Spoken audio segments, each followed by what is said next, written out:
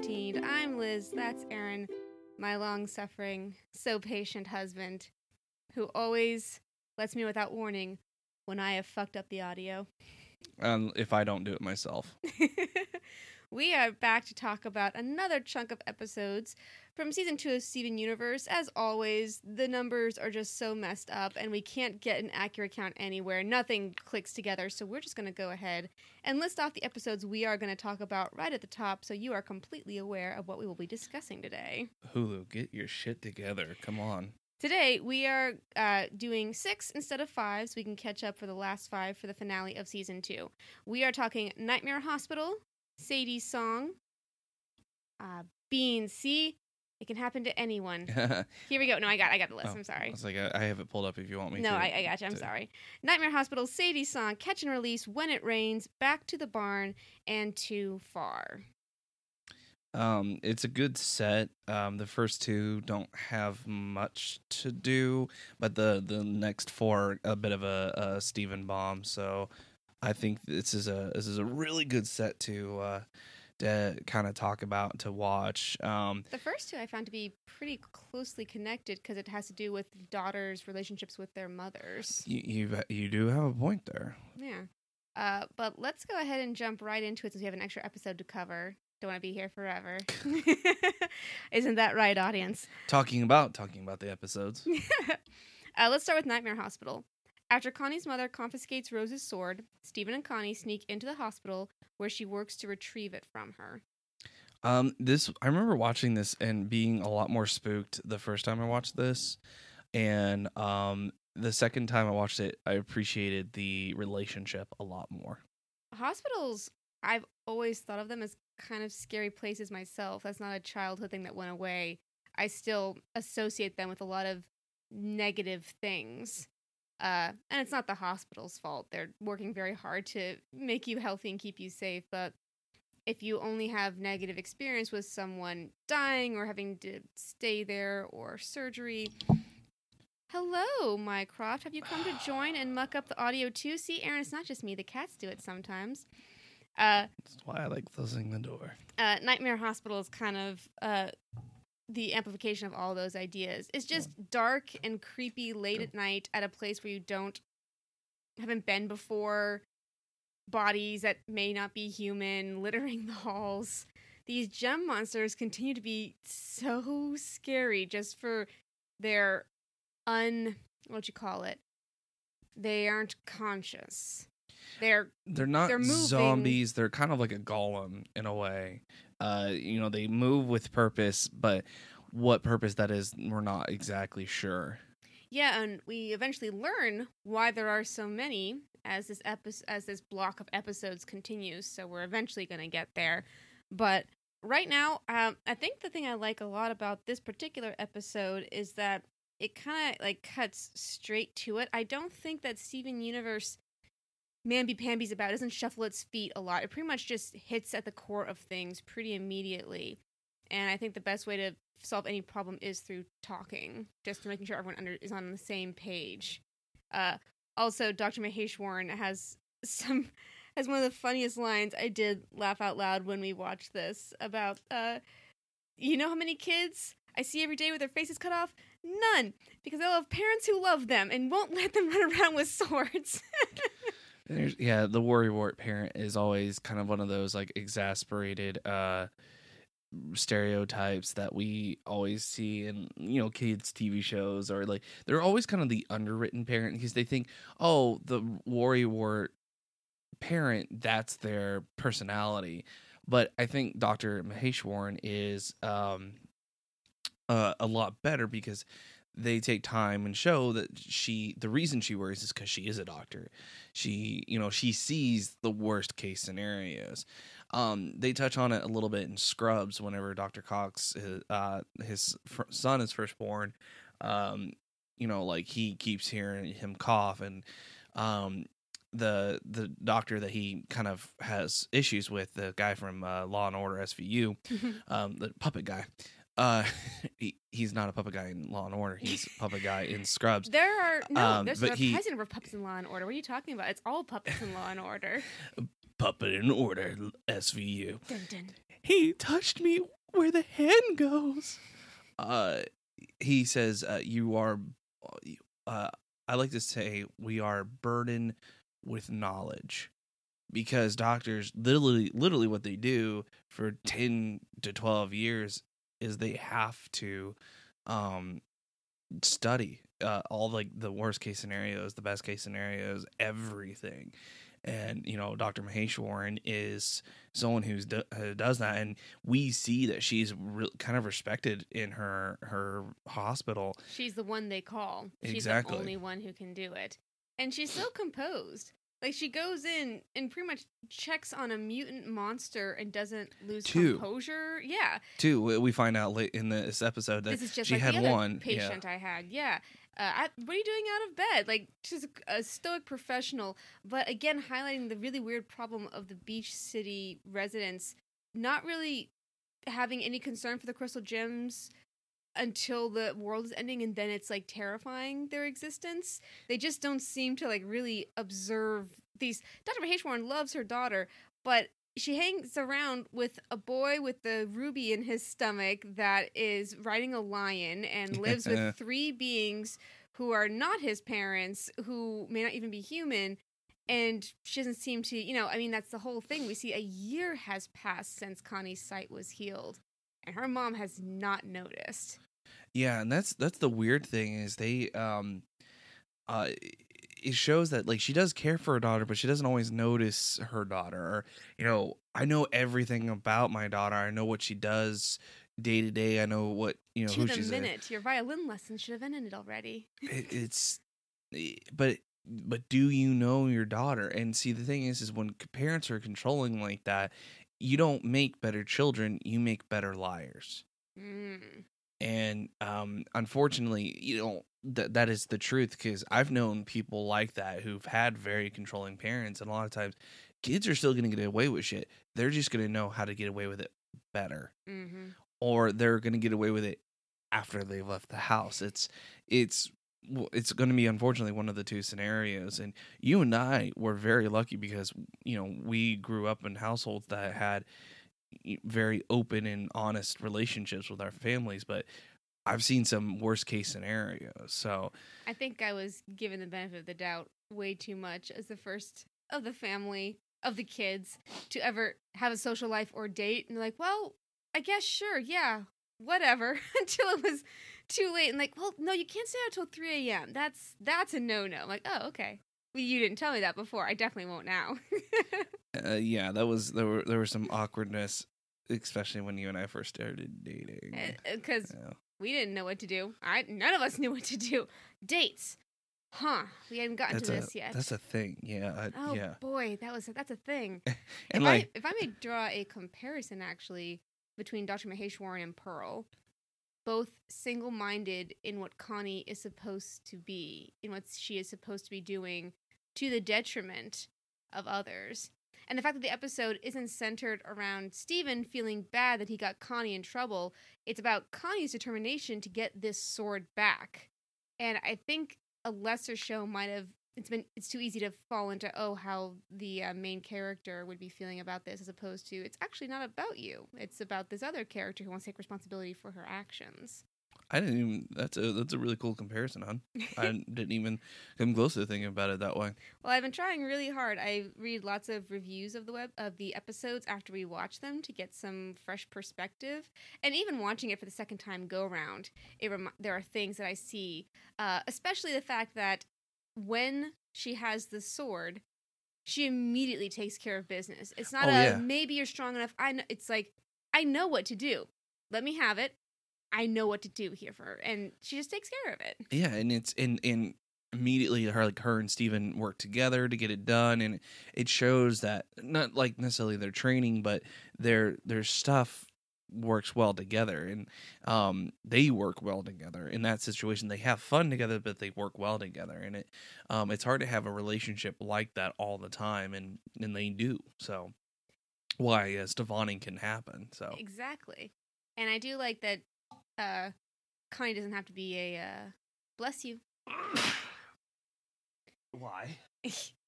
Aaron hates it when I apologize for when I bless him before he's actually sneezed. I'm just trying to streamline the process, basically. Uh-oh, is it going to happen again? All right. This is great audio Bless and video you. right now. It's the best kind. We're going to get so many concerned comments below. We're fine. So, but yeah, it's so Kanye's not to be a superhero anymore. No. She doesn't have to. They even make a fun joke about that. In another show, it might have been this huge, big thing that she's been keeping this secret from her parents. But Steven Universe is a simpler, more direct show. It's more about the But then character. other things are super complicated. Yeah, it's but like, oh gosh. yeah, like no, I'm not disagreeing with you on that. I'm saying yeah. The relationships, I think, like where it's complicated where it needs to be. Exactly, and it's a much better break than when Lane from Gilmore Girls had to confront her mom about all the stuff that she'd been doing behind her back. I knew that there was a great example of when controlling parents and they make better liars. Lane is the best example, especially for like you, someone like you who watched has watched every episode of Gilmore Girls thrice at least. The older I got watching Gilmore Girls, the more I pivoted from being so mad at Mrs. Kim for how she treated Lane and not letting her have what she wanted, to now being almost 30 and an adult and being like, how heartbreaking for a parent to realize that their daughter is not all what they appear to be, and you can't compromise with your kids that way. You don't make the rules. Yes, you're right. However, be more Lorelai Gilmore than Mrs. Kim, because Mrs. Kim was still awful in that aspect. She was a very strict person, and I think Dr. Maheshwaran gets a much nicer resolution in this. Literally just talking to her daughter. And it's comforting. It's nice to see that she sees what her daughter is for like the first time in a year and accepts her and says, "Okay, just let me know. I don't want you to keep things from me. Let me be a part of this." And like even Mrs. Kim didn't want things to be kept from her, but the difference between the two is,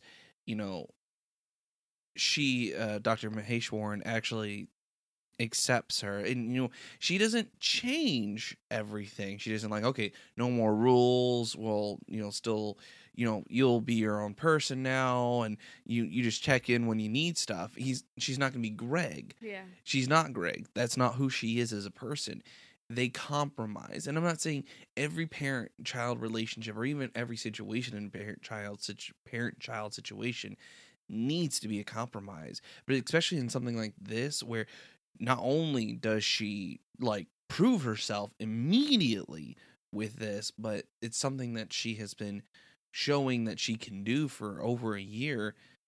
Well, maybe it's got something, but she's not immediately like, okay, well, run, have fun with the crystal gems. It's like, okay, I'm still going to worry about you and I still want to know everything, but no more secrets. Which is what Greg did back in season 1, just realizing, oh boy, there's a lot more than I thought was going on, and I'm just going to have to like roll with these punches. And I think the thing that keeps it grounded is that Steven and Connie aren't like leading double lives.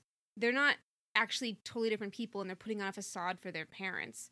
Connie, for all intents and purposes, does enjoy doing her schoolwork and her tennis and learning how to play the violin. Like, all these things are activities that she enjoys, as opposed to Sadie, which we'll come to in the next episode. But she appears to like doing what she's doing, and she wasn't hiding as a separate personality. She just has been exposed to this world and is just becoming a more evolved person. Exactly, and I think this showed a lot of growth between the two, and their relationship between the two, and their and the two characters themselves, and the relationship between the two. And there's a little bit of an inkling of like, thanks, Mom, I really appreciate it. And as it says it, instead of it showing the two of them, it shows Steven and the sword, and it's like Steven needs a mom like so bad. Oh, poor Steven. There is a fun little, because I have the trivia up here. There's a fun little Dragon Ball reference in this. So, is there? Yeah. Apparently, there's a plaque that says Dr. Gero and Patient 20, which is a reference to Dr. Gero in Dragon Ball, and his 20th patient, or Android 20, is Cell, which Cell Saga is one of the biggest sagas in Dragon Ball Z. How funny, because they make a ton of comparisons to Dragon Ball Z with Peridot's frenemy heel turn later in this chunk of episodes with Vegeta. And I have no understanding of Dragon Ball whatsoever, but it keeps showing up with regularity, so I know the showrunners have clearly watched a lot of stuff and are taking influence from tried and true tropes without just repeating them, taking them in a fresh context. The fact that Steven and Connie joke about her secret identity, and that Steven, again, can we just for 1 second talk about how great Steven and Connie work together? That he's incomplete without her, not in a sad way, but in a I can defend, but she attack. So I'm really good with smack and she attack. I've got my shield, but this is all I can do without working with someone else. We're stronger together. Mm-hmm. And I think that's so great. Get your hands off my Connie. Yeah, they definitely work better together, and I think that leads a little bit later on into something that I think you and I know about, but we haven't seen fully fleshed out yet. And again, that's something you and I both know what we're talking about, but we're not going to mention because it's kind of it's a small spoiler. We won't. We're just going to knowingly wink at each other. Oh, wink wonk. A wink wonk. Let's move on to another mother-daughter relationship, Sadie's song. Steven helps Sadie with an act for the annual Beachapalooza talent show. This one got sad for me. It gets so sad for me just to watch these two people who ostensibly love Sadie just take over her entire life and make her into something she's not, and just the picture of her face, like, made up grotesquely, and she's so sad behind it, like a painted clown, is... Like, it's not body horror. It's definitely not that, but it's so sad. It touches on it just a little bit, where it's you're right. It's not body horror, but it's like it almost gets there. It's very close. Like it's grotesque. It's unnatural. Yeah, that's it. That's that. You hit the nail on the head on there. And it's not that makeup is unnatural, because like Steven would. Of course, at the end of this episode, Steven has a great big performance, and he puts on all the glitter and the heels and the makeup, and he looks great, and he's fun, and he's having a fun time, and that fits his personality. But Sadie is not this person. So, to quickly explain, Sadie is heard singing a song, and reveals to Steven that she actually was thinking about entering into this kind of talent show beach city thing. I don't think she actually says it. It's Steven who suggests that she should do it. Well, I think she does say that she had been thinking about it, but she wasn't going to do it. And then Steven jumped on it. And I think with the encouragement of Steven, she said she was going to do it, but it wasn't going to be a big thing. So. No, it's just going to be a stripped down karaoke. Just something fun. Rock it, man. And we connect Sadie's mom, Barb. Which we have seen in an earlier episode. Yeah. Oh, you don't only deliver the mail, you delivered Sadie? I like that line. That was fun. Voiced by the older redhead from The Office. Oh, really? Yes. Okay, I hear it now in the timbre of the voice. Yeah, the one that was always drunk and had like issues with her kids and stuff like that. Yeah. Nice to see her in a more wholesome role. Yeah.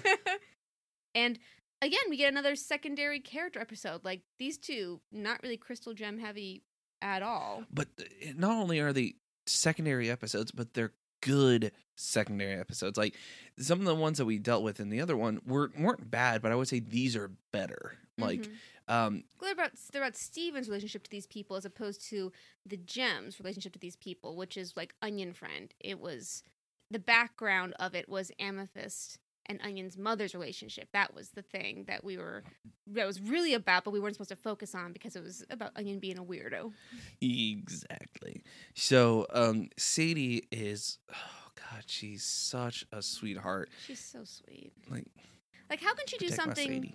How could you do something so reprehensible as keep her Steven and Lars on that island when they could have left at any given time. And yet somehow I instantly forgive her as opposed to Lars or Ronaldo.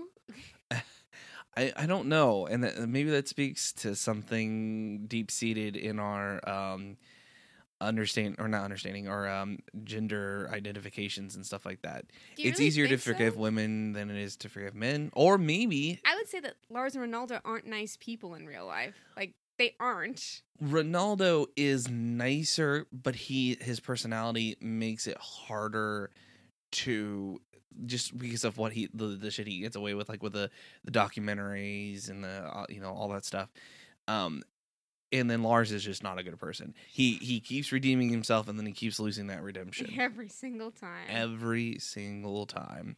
Sadie Scar is still there from that adventure. I think it's gonna stay there, because there are certain things that, like with what was another show where I brought it up whenever I first noticed it, but with My Hero Academia, they started having continuations with the character design instead of it being, oh, here's the character and this is how the character is going to look from episode 1 to episode 100 or whatever. As he goes through, his battle scars start getting in. He breaks his hand and they had to do surgery on his hand. He now has that scar in his hand throughout the rest of the series. And he actually wears a brace on his arm because he broke his arm, and he needs it to support his arm better. It's like what would happen in real life. So I think Sadie's scar, and then Connie's glasses, she wore the glasses without the lenses for that entire year. I think we'll actually start seeing her without glasses now. Yeah, I don't think she will feel like she has to. And I like both. I like both glasses Connie and non-glasses Connie. Yeah, I liked her kind of ninja outfit, so I hope that comes back. Not trying to sexualize or anything. I like the style of it and everything like that. It actually did still have some Middle Eastern influences in it too, so I thought it kind of helped work with her character. So, this is a weird contrast to have for the last time we had an episode about Sadie and her mom, which was Line 3, straight to video. And that was Sadie coming to realize that her mother's, making her lunch every day, isn't quite so bad and smothering as she thought it was. But now we see that her mom can be really smothering. She calls her room a bunker. And when her mom enters the house, it's with dread that Sadie hears it. And her mom is not an evil person or cruel. She just has a totally different impression of her daughter than actually exists. It's different than Connie and her mom. Connie is still the same person. She just now experiences new things. But Sadie is clearly not the A-type personality woman that her mother has thought she's been all this time. She never was. She's like, maybe I'd like to go swimming, and all of a sudden I'm holding anchor in the 400-meter butterfly. Yeah, see, there's her mom is very bombastic and very proud of herself, which there's nothing wrong with. But Sadie is not that same kind of personality. Sadie is very much more withdrawn. Still pretty self-assured, but not entirely. She's still learning herself. She's still learning who she is. And she's got a wonderful voice, thanks to Katie Machucci. I'm so sure I'm mispronouncing that. But the fact is that I think it's also because of how bombastic and self-assured her mom is, that it's overpowering or encompassing, and so she's like, kind of overcompensating for her mom. But it's hard to be that kind of child. I never did, but I kind of had a little bit of similar experiences where it's like, oh, I'm kind of interested in this thing. Okay, well, you're gonna do this thing, and you're only gonna do this thing. It's like, a lot of the crazes that happened when I was a kid, like Pokemon, Yu-Gi-Oh, Magic the Gathering, which really grew when I was growing up. I was told that I could only do one thing, but I could do that one thing as much as I wanted. And it felt kind of weird, back then. Now I understand because it's super freaking expensive. But for me, that was basketball camp. I was so certain I wanted to play basketball. I was so sure that all it was just layups and 3-point shots. That's fun. I like doing that on the goal at home. Mom, let me try basketball camp. okay, thanks, Mom.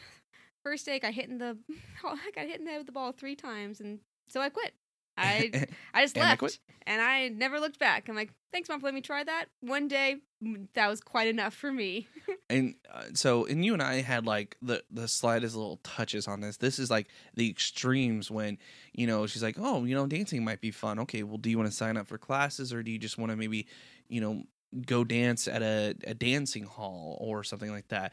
Or like, oh, you want to try swimming? Okay, well, here's a local pool. We can maybe go swim some laps if you like it. Maybe, progressively, not, oh, hey, swimming looks fun. Okay, you're now on an Olympic sized pool doing, anchoring a team, Yeah. or, here you're a softball. Okay, well, here you're on a team, and your mother's yelling at this the coach to let you in at pitcher And punch an umpire. It's like I've seen that kind of stuff. Like I had my I kind of I've had stuff like that thrust upon me, and it's like I would love to do this. I don't know if I like doing this yet. I don't need $1,000 snowboard or something like that. So the sadness, I think, of it all is it's the same sadness I get when I see anything from Toddlers and Tiaras or anything of their ilk. Anything with children and pageantry really makes me uncomfortable, and I don't know if we can like fully plumb the depths on this particular idea, but yeah, the idea we'll touch on it only slightly. But slightly, for me, it's always been really weird to see small children made up and hypersexualized, which is what pageantry often is presented as in that TLC reality TV show sort of way. Yeah, we saw a clip last night that was deep fake to be someone else, but at one point the child is running away from the camera, and the camera keeps following her. Chasing her, and she's like, "Don't follow me," and the cameraman chases her, and I'm like, this can't be legal. This seems so invasive and wrong. It's legal because the parents probably signed they a all consent signed a form. release. Yeah, that's Well, it also reminds me of the there's a show. If you've never heard of this, I highly recommend looking into even just the Wikipedia article, Kid Nation. Friend of the podcast, John Hash, told me about this a long time ago, and I guess he'd either watched the first episode or had heard about it, and it became kind of a running joke for him. Basically, they took like 30 kids and dumped them into a ghost town, and they were like, okay, make it work. And like they didn't have running water, they didn't have like a reliable food source. They gave them like soda, and then like here's like maybe pieces of bread or something like that, and one outhouse for 30 kids. And at one point in the first episode, this youngest kid, because it goes from like 8 to 13 or 15, the youngest kid, 8 years old, is crying because he's breaking down and emotionally like unable to deal with this stuff. And the cameraman, I guess, came over and was like, "Hey, do you mind if I film you?" And he's like, "Oh, okay." And the camera immediately puts in his face, and it's just like, this seems exploitative. It's super exploitative. So, in good fashion, they just talk it out. It seems so simple, and yet it's probably something that Sadie has never been able to fully do with her mom. Just to literally break it down and say, "Listen." It's not even that Barb is foisting her own desires of what she never got to do on her daughter. It doesn't seem to be that way at all. It's just, oh, you want to do this? I want to support you 600% all the way, when really she just wanted to try it and see if she liked it. Yeah, it's not like the Hollywood moms or the dance moms or whatever. It's like where, which by the way, that show was the absolute fucking worst. And it wasn't because of the moms, it was because of the woman who ran it all. She got in trouble because she was like defrauding taxes and stuff like that. Oh yeah. Yeah, she was the absolute worst. But yeah, she wasn't like a dance mom or Hollywood mom where she's trying to live through the child in a way. But she was being almost over supportive, like, okay, well, you want to play soccer. Okay, well, here is a traveling league, and you're going to be in South America for 4 months, which kind of is a real thing. I was invited. When I invited, I was told about these things, and I had a friend go into one of them, and he tried to get me to go with him. So it was expensive as hell. That's why I didn't do it. Whoa. I don't know how long you travel for, but like you go to different places and you play for like I think a week in each place. So it's kind of like a summer camp kind of thing, but it's all soccer, and then it was like different places. And I remember like either you only went to one place or like a few different places, kind of like a cruise kind of thing. But it was kind of neat, but yeah, it's super expensive. But yeah, she was overly supportive and didn't really take into account what Sadie would want. So Sadie would show interest, but not. She would be okay. She would listen to her, but then stop there. Yeah, exactly. And I think there's a little bit Barb maybe didn't get to do that stuff as a kid, and she's trying to show, okay, well here I want you to be able to do this stuff, but to an extreme. Yeah. And as always, Nana Pizza delivers just some great commentary. Surprise guest that has Stephen written all over it. Yes. Who I can imagine if you're I'm DMing a little one shot for some of our friends. If your character who's kind of this old my grandma bird lady. Yeah, if it was a human character, I kind of imagine her. Yes, that is exactly who I aspire to be. There's a kind of, I'm only going to bring up trivia if there's a fun piece of trivia. Give it to me. So the song "Haven't You Noticed I'm a Star," which is the song that Sadie sings and that Steven performs at the end of the episode, it's actually performed by both of them.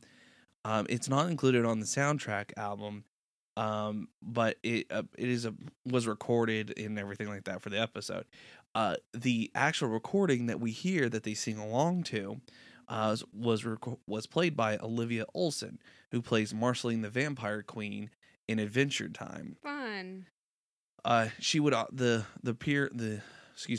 version that appears on the soundtrack album is hers instead of the one that Zach Carlson and Kate Micucci. We made the same comment with our DreamWorks 2 animated movie episode that came out for Memorial Day weekend, that the soundtracks tend to not put the version that the actors sing. They tend to put the more polished studio versions on the soundtracks. You know, it's fine, I suppose, but I think we grow up liking the ones that are actually in the movie a bit more, so I'm not sure why that's such a big deal. Probably because you have to pay them royalties then, and it probably gets complicated. More than likely.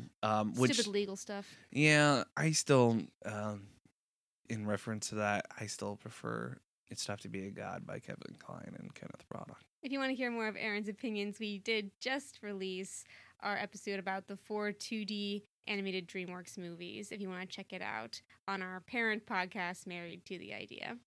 Parent podcast. All right.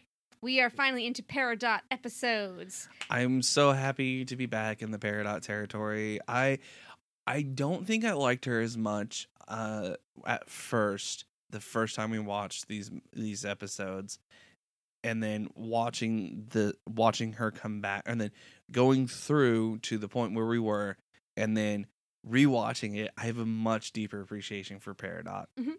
Our first one is Catch and Release. The Crystal Gems finally capture Peridot, but Steven suspects that she has information that the Crystal Gems need to know, and attempts to learn what it is, allowing her to live in his bathroom. So I'm gonna need that. Is it a weapon? No. Only against cavities. What about this? Is this a weapon? No. No. I'm gonna have to use that. For what? What great delivery, the voice actress for Peridot. So fabulous. I love the way she delivers her dialogue. Shelby Rabara, who she's not done much else beyond Steven Universe. She was on a show called Goliath, and then she was in 17 again. Those are like her things that she's done. But I mean, don't get me wrong, love her. So there was a lot of good voice acting in this. Getting to hear Estelle's line again. All right, that's it. I'm kicking her butt. Just lay it out flat. And I really, oh gosh, I agree with you. Like, I think we really hated Peridot the first go around, but I think we went from hating for her, from being a hated figure to a comedic and kind of inept figure, to her comedy is in her desperation, kind of like Pearl. Pearl's comedy sometimes comes from her desperation for things to go exactly the way she wants. Peridot is kind of like the same way. She wants to get back home so badly. She gets so desperate. She kidnaps Steven, won't leave the bathroom, and it's all an act. It's all just a huge act trying to maintain the upper hand above these people. She needs it. She needs this for her self-esteem. Yeah, I think that's a good way to. I was disagreeing with you at the beginning, and I was like, oh no, that's a good way to put it. Yeah, because she's very kind of hard to deal with at the very beginning of this. There's a lot of struggles. It's like bringing in a new puppy, and you're like, no, don't put that down. No, don't chew on that. You know, you're very agitated at first, and then things kind of start settling down, and you know, they start settling down and go into your bathroom and just kind of like look around. What's going on? Steven's softness for Peridot, just the way that he really does care, truly, I think is residue from Lapis Lazuli. Just the idea that I don't want you to get hurt. I don't want to hurt you. Let's work this out. Let's compromise. Let's not punch. Let's talk. Which I think has always been Steven's greatest strength, that he knows when to fight and when to talk. Yeah, he's not afraid to fight, but it's not his first inclination. And there are shows and characters who, like, that's anytime they meet a adversary or an aggressor, it's like punch away, you know. Like, they've been like that for this longest time. They even turned Peridot's electric trick against her this time so she doesn't get away, finally catching her. And they've been trying to catch her for episodes now, finally caught. And Steven's like, she was trying to tell us something, though. Like, she's afraid. Like, she's afraid of something beyond us. We need to figure out what that is. Yeah, because she kidnaps him to try to get him to fix a transporter. And sorry, my mouth gets dry when I'm terrified. Like, he's terrified, but almost like in a way that he's like, okay, you know. I do like the world's best Steven mug. I did not mean to share that twice. Yeah, that's a fun thing. Fun little baby Easter egg. There's a lot of funny things about this. Like, the whole episode starts with Steven just going about his daily routine, shining up his gem, brushing his teeth, and just trying to have like a normal human ritual, which the gems clearly do not have. And none of them, like, they know Steven needs a bathroom, but apparently they keep making him pee outside because they always need the bathroom for something else. Oh man, Steven. I have to pee outside again. I really do like the Crystal Gems trying to, like, reason with her. It's very Beast and Belle on opposite sides of the door. Will you join me for dinner? No. You see what you did? You see what you did? Very much like, I tried to be reasonable. Let's just kick her butt. So yeah, that's Peridot is kind of a fun character. She's not her most at her character right this second. She's still very kind of the grading side of herself, and we get to know her a little bit more as these episodes go on, and it's really cool. But this first episode is very much, I mean, we could probably talk about all 4 of these episodes all together, but yeah, because they're all very Peridot centric, very much. Well, let's go to the next one then and just continue our discussion. Come on, Wikipedia, don't be mean to me. Okay, our next episode, When It Rains. After Steven explains life on Earth to Peridot and she experiences her first rainstorm, she decides to tell him about her mission, to locate an experimental gem creation called the Cluster. This is what we've been building towards. Yeah. It wasn't Jasper, it wasn't Malachite, like, this is what we have been building towards. This is what the kindergarten was a precursor towards. They are building a monstrosity, basically, and they've done a good job of showing us that gem shard fusions are not thinking, breathing things that need to be fixed. Everything that Steven's ever come across that seemed to be a monster could be reasoned with. Even our, the thing from the very first couple of episodes, the green spiny caterpillar. Oh, the centipedal. The centipedal, thank you. Even the centipedal has reasoning behind the things that it does. But these gem shards, they are not that. They are hideous amalgamations. They are not you can't reason with one, and one that's as big as the Earth just gonna bust out of it. That Yeah, it's basically creating kind of a gem kraken, if you will. Something that is going to fight, whether it's for you or against you. It's just gonna fight, and it's not it's never a smart idea, but I don't know if we can really count the gems or the not the crystal gems, but the homeworld gems. Thank you. As always the smartest, because they have at many times they're technologically advanced, but backwards thinking on so many things about what a pearl can do and about what fusion is, about what the Earth is capable of. They just seem to be like aliens, cold and unthinking, and thinking that they're the superior life from the universe. Not even from a pride standpoint, just of course we are. Is that racist?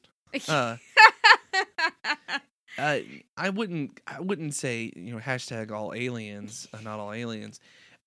A race of aliens that tend to conquer and not think about the indigenous species. I mean, you're talking about man right now, right? Yes, man. Yes, man. I mean, no, we can't feel too. We can't feel too.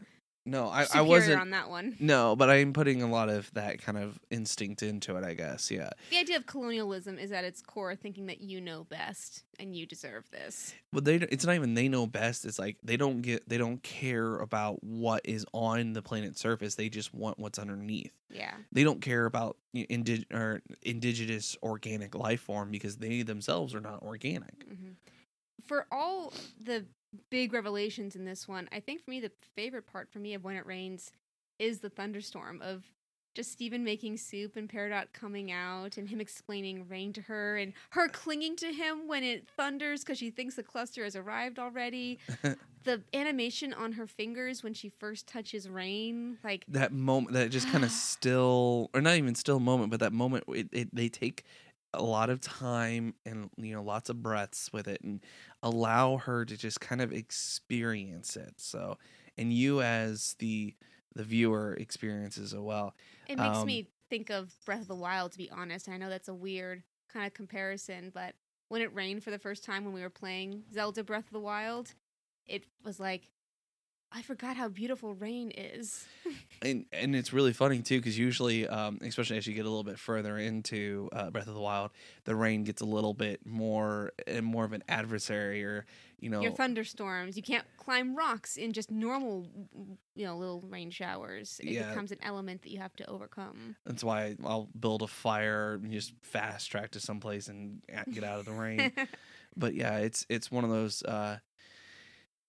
But I agree, and it's such a gorgeous game anyway. So, we are losing you visually right now. So, do I need to lean in a bit more? You can, but I think the camera is actually slowly turning towards me. Oh, I see it. Would you like me to go change it? Do you want to, or do you want me to? I can do it. Okay. Hold on the fort. So yeah, the visuals in particularly that part of the episode are very good, because they do take the time to allow Steven to go in and have fun as a kid and go play in the rain and the mud, and Perry or Peridot to not really understand what's going on, but to like be apprehensive and to really just kind of what a great character Steven is. He is always the first one that any stranger or adversary trusts. Always. There's a lot of reasons behind his personality is one that just attracts that kind of stuff. He's so innocent and sweet, but he's also he's giving and he's understanding. He's not gonna like just be a pushover or a rollover, but he's not gonna be a jerk about anything. Yeah, either. like we can go to the kindergarten on one condition: we have to hold hands. Just holding hands, walking through the kindergarten. And I thought that was very funny. But it's like, we can go down here, but I have to have my hand back. I'm gonna need my hand for this part. But and how he helps her, just to like, You need a lift? It's okay to ask. I don't Yeah. mind helping you. And I think it's funny because it shows that, like, even though she had all these, like, the limb enhancers and stuff like that, the limb extensions, she did a lot of stuff on herself, and she's just so used to working alone and getting stuff done alone that she just didn't ever have to ask for help. And now she's like Her has limb to. enhancer, she prided herself on being self-sufficient. Yeah, and it's okay to ask for help. It's okay. So Our next episode, back to the barn. At the barn, when Peridot and Pearl fight over who will lead the construction of a drill that will take the group to the cluster's location, Steven suggests they build robots and compete with each other. Giant robots weren't meant to fight, and I'm with the audience, like, why didn't we do that first? It's what we should have done, right? Just Mecha Warriors, this thing. Also, Steven operating the cluster puppet is pure joy. Oh god. That's not what the cluster would look like. That's all I had. This is a adorable episode because it shows Peridot kind of becoming a little bit more herself, and just allowing her personality to shine through, for better or for worse. And Pearl trying to show that she is more than she was meant to be originally. And we get a little bit of a glimpse into the Homeworld gems. Her saying, we've got a real fancy Pearl, and it's like, you can tell it to go away now. Yeah, just, again, that backwards thinking. And, she says it. I'm a Peridot. I'm a natural technician. I'm a certified kindergartner, and all these other things that someone would think add value to yourself as a person, when really it's what you do with your abilities that make you special. And Pearl, in the end, does what I think is the best course for these sorts of stories, is not that she denies who she is. She accepts who she is, and that's kind of the reason why I wished Rise of Skywalker had ended with her just saying that she was... Boy, should we say what her last name is? Can we spoil Rise of Skywalker? Just don't even worry about it. I won't even worry about it, but I think if she had said who she truly was, it would be an acceptance of who she is, and that it doesn't change who you are. Where you come from is an indicator of where you're going. And Pearl truly does that. She says, I am a Pearl, and I worked really hard to get to where I am today. I did everything. And I think that's why the gems are, like, so happy. Like, you did a great job. You did so good. And it doesn't matter that Peridot actually won, because Pearl is the one that they truly center around and believe in. Yeah, and it shows like they care about Pearl, win or lose. And it's like, it's not that they only care about Pearl if she wins. They only care about Perry if she wins. They care about everyone, win or lose. And if they care about you, they care about you. So the other crystal gems actually have a really good moment here too. They've just went out the cluster. We know that it's going to come out and destroy the Earth at any moment. But when Steven suggests Robot Olympics, they're like, cool, and they just set up a grandstand and they just watch and applaud and clap and cheer on. And Amethyst is eating all of her popcorn. Garnet deciding not to eat the popcorn, like, no. But they're having such fun watching this. They don't begrudge Steven for his fun and wacky ideas. And it shows the difference in, like, two technologies. And yeah, the robots that they build reflecting how they think strength lies. Mm-hmm. Pearl thinks strength lies in grace and agility, and Peridot thinks it relies in an actual brute strength and like muscles. I had the word brute strength in my head as you said that. That was pretty cool. But they do kind of not necessarily reconcile, but they kind of find common footing at the end, and it's. We'll see probably another episode here in the next set where Peridot has kind of this kind of moment with Garnet, because the next episode after this she has a moment like this with Amethyst. So she has a whole episode dedicated. She's learning with each one of them. Yeah, she has one with Steven, Pearl, Amethyst, and then she'll have one with Garnet. So yeah, Steven's a human. And what pearls are, what Amethyst was supposed to be, what Garnet is, like all these things are coming together. Exactly. So Go on. I Go. do like that they are Go. evenly matched, and we get a reference to someone painting amethyst yet again. And then instead of rewarding points to one or the other, he just writes, "Art is subjective" on the chalkboard. Which is just such a great little line right there. Oh, Aaron is trying really hard to get Mycroft to stop loving him. It's not successful. No, it's not about being loving. It's being, he wants attention. And he wants it very badly, Aaron. Oh, he wants it so bad. Like Peridot, in our next episode, sad episode. In our next episode, Too Far, Peridot gets carried away with gem gossip and reveals something about Amethyst, unintentionally offending her.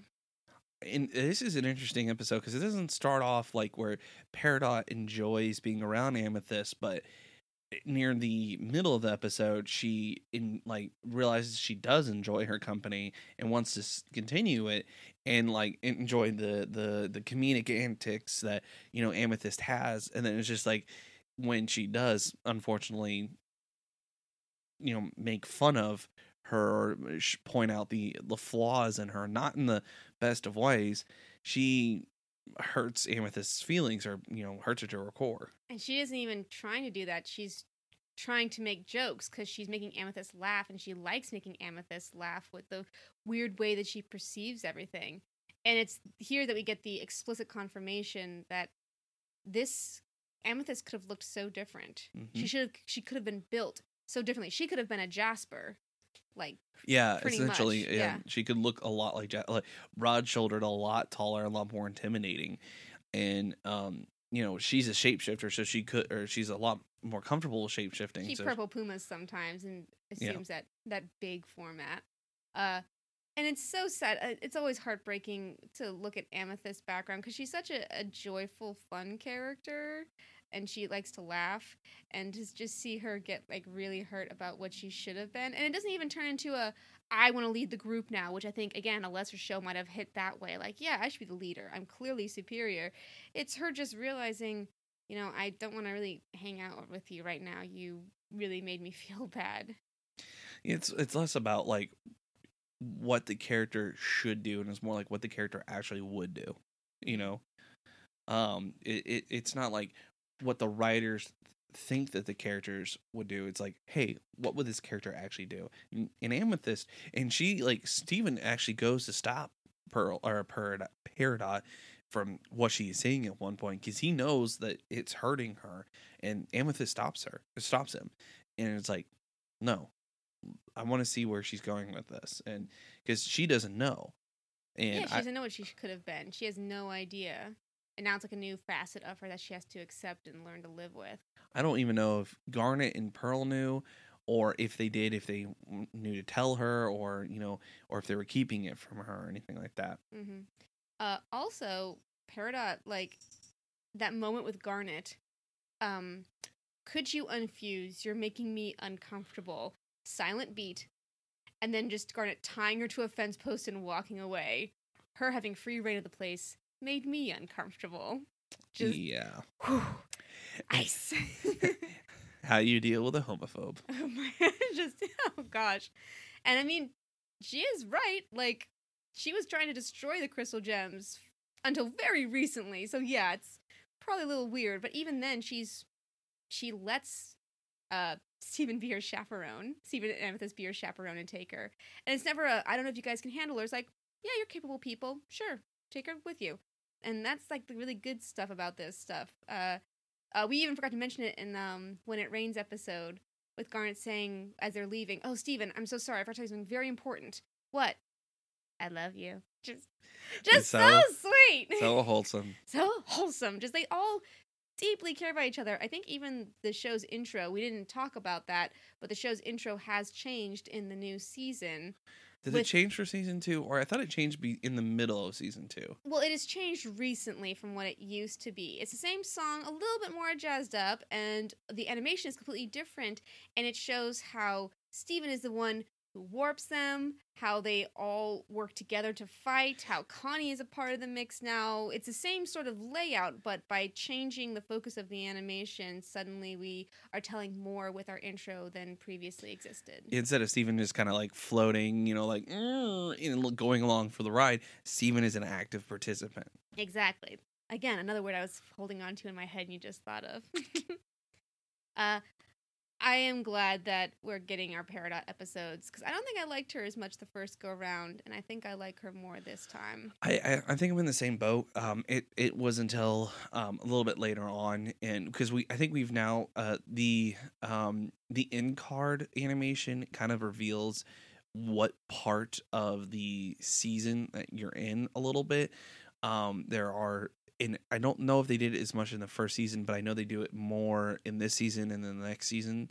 But right now, I think with going to the barn, it has begun we transitioned to our summer episodes, which is fun because we're now in summer. I know, it's almost like it's mirroring us. Also, something I did not at all pick up on the first go round was Amethyst and Peridot are really similar, and they do actually have a connection, a moment where Peridot saves her from the runaway drill head. Like, there is a moment there, and I did not see the first go round. Yeah, I'm like, it was an accident. Also, that was saving you was too. Like, what? I have several questions. So many questions here. But yeah, there's definitely a connection there, and I don't know if they explore it later on down the road. So. There's so many possibilities that we just have not hit on yet, and I'm excited to see if they do. But this, I do, and I think I'm in the same boat as you, because I didn't like Peridot as much. I thought, like, why are they shoving this character in? And it's more like it's showing Steven not necessarily converting, like, come to the way of the Steven. It's more. But he does. He brings people into his fold. Lapis Lazuli is the first, and I would say Peridot is the second.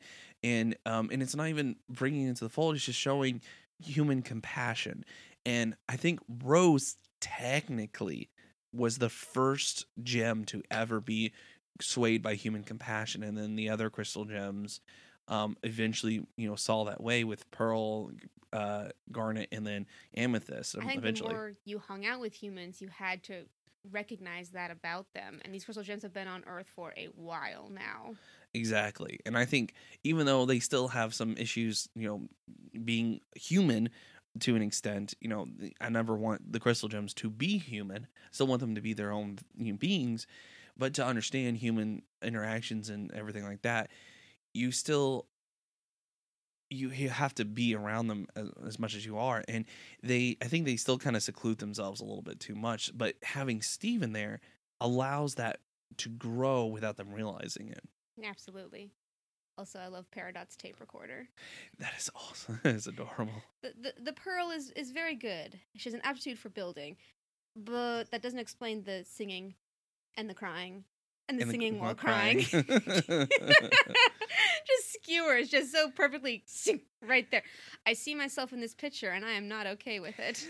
And what is it with these the showrunners or the writers or the background artists with Ronaldo? Just like, we're gonna throw up possibilities for the show, and because in Sadie's song, they show him bringing up a chalkboard onto the stage. Oh yeah, and it's we totally forgot to mention how Ronaldo has once again figured out the show before we have, and if we had just paid attention to him, we would have noticed these things. It's like he's the crackpot that everyone should listen to. Exactly, the man in the tinfoil hat. Exactly. So we'll talk about the last, even though Hulu does not have it this way. Hulu doesn't have it this way, so if you're following along on Hulu, the answer is not the finale of season 2. So we're going to tell you the 5 episodes through the TV listing online, the last 5 episodes of Steven Universe Season 2. Next week, we are going to be talking about The Answer, Steven's birthday, It Could Have Been Great, Message Received, and Log Date 7/15/2. And I'm actually really glad that we're going to end the way that we are. And I know it was kind of my decision to do so, but I'm really glad that we're going to do this, because this is such a great way to end, because if I remember correctly of how the final of the episode of this ends, it's such a great little note how it does. So it does kind of, it is kind of like a almost a heartbreak, and then it's like, oh, okay. So there is a there's some cool episodes. I don't remember much from The Answer. I remember now the answer is once you see it again, I think you will remember. This episode was nominated for an Emmy for outstanding short form animation. Okay, so then I do think I remember that episode. It's highly rated. So Steven's birthday, I think, is actually something when I talk about, character design evolving throughout the show. I think this is one of the first times we see it happen to Steven. I don't remember. It could have been great. It has tons of background visual information that shows so many things that we will see later, especially with who leads Homeworld. Then I do remember that. I remember one specific visual then. So I'm curious to see. So I'm looking forward to the next set. Absolutely. If you want to follow along, we go live every Tuesday night at 5 p.m. here on our Married to the Idea Facebook page. Comment below what your favorite of these 6 were. But Aaron, what was your favorite of the 6 we talked about today? I would actually probably have to say When It Rains. I was going to say that too. Like, boy, we are on the same wavelength today. If it wasn't that, I really like Too Far too. Too Far is good. There's just for the moments that it's good, there's just too much kind of around it. As fully established, I like getting hurt, so this one hurts me good in all the right ways. Also, Back to the Barn and Robot Olympics is just for fun, sheer enjoyment, probably right up there as a close contender for second. Yeah, see, I would have to say When It Rains, Back to the Barn, Catch and Release. Oh no, When It Rains, Back to the Barn, Nightmare Hospital, Catch and Release, Sadie Song, and then Too Far. So Too Far is the bottom for you. Again, it's like 1, 2, 3. Oh, they're all so very, very close. The separation is not that far between each one, because they're all really good episodes. This is a great cluster. So great cluster. Just you cannot stop me. Oh no! And just the cluster puppet taking on Steven's. Yes, and Aaron, good news. Even with an extra episode, we still managed to finish in an hour. Cool. I'm glad that we did that. So, for those of you who are watching this, and those of you who will watch this, and those of you who are listening, thank you guys so much. I know things are starting to reopen. We plan on continuing this in some fashion. We will update if we have to adjust times and stuff like that. Now would be a good time to go through and see if we could finish by the end of the summer. Because I think we could. It'll all depend. But if you're interested in watching old episodes and you don't want to watch the live streams, you just want to listen, every Tuesday before we start our new live stream, we update the episode from previous week and upload it onto SoundCloud and iTunes so you can listen along too. And if you have any ideas on, it might be something where we release one episode every other week because of, work returning for myself. Liz is now on summer break. Woo! But we might Which makes me feel even more like a child. And we might have to do like 10 episodes or something like that and go back really to like this power through. Yeah. But we hope you guys have been enjoying this. Leave your favorite of these clusters or your favorite episode that we've seen so far in the comments below. And if you have any ideas for future episodes for Married to the Idea, let us know. And be sure to check out Married to the Idea on Facebook. So until then, remember, only you can keep Beach City quarantined.